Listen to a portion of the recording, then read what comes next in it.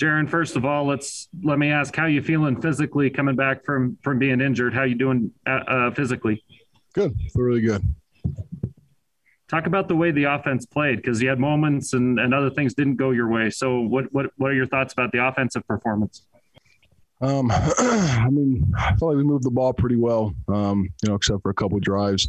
And then just the obvious, we just didn't take care of the ball, did a lot of uncharacteristic things of ourselves, and just put our defense in a tough spot several times. And I think that's pretty much the story of the game for us.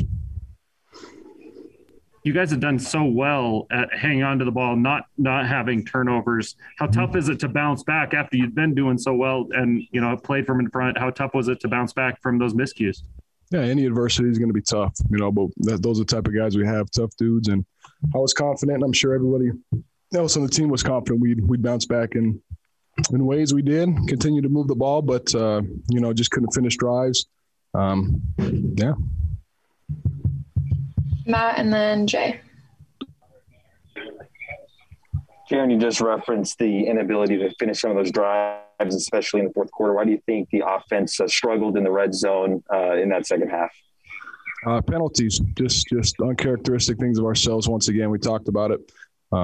Every game it's our focus in the red zone. You can't beat ourselves, and we've done a great job of that for 5 games. That's why we won 5 games, and of course the game we don't do that. That's the result. So we'll get better, though. We'll bounce back on Monday. We know exactly what we need to do, and we're still very confident. We know the type of team we have, the type of dudes we have, and we'll bounce back. Jaren, what effect do you think the rain had, especially starting there in the second quarter, just on the game itself?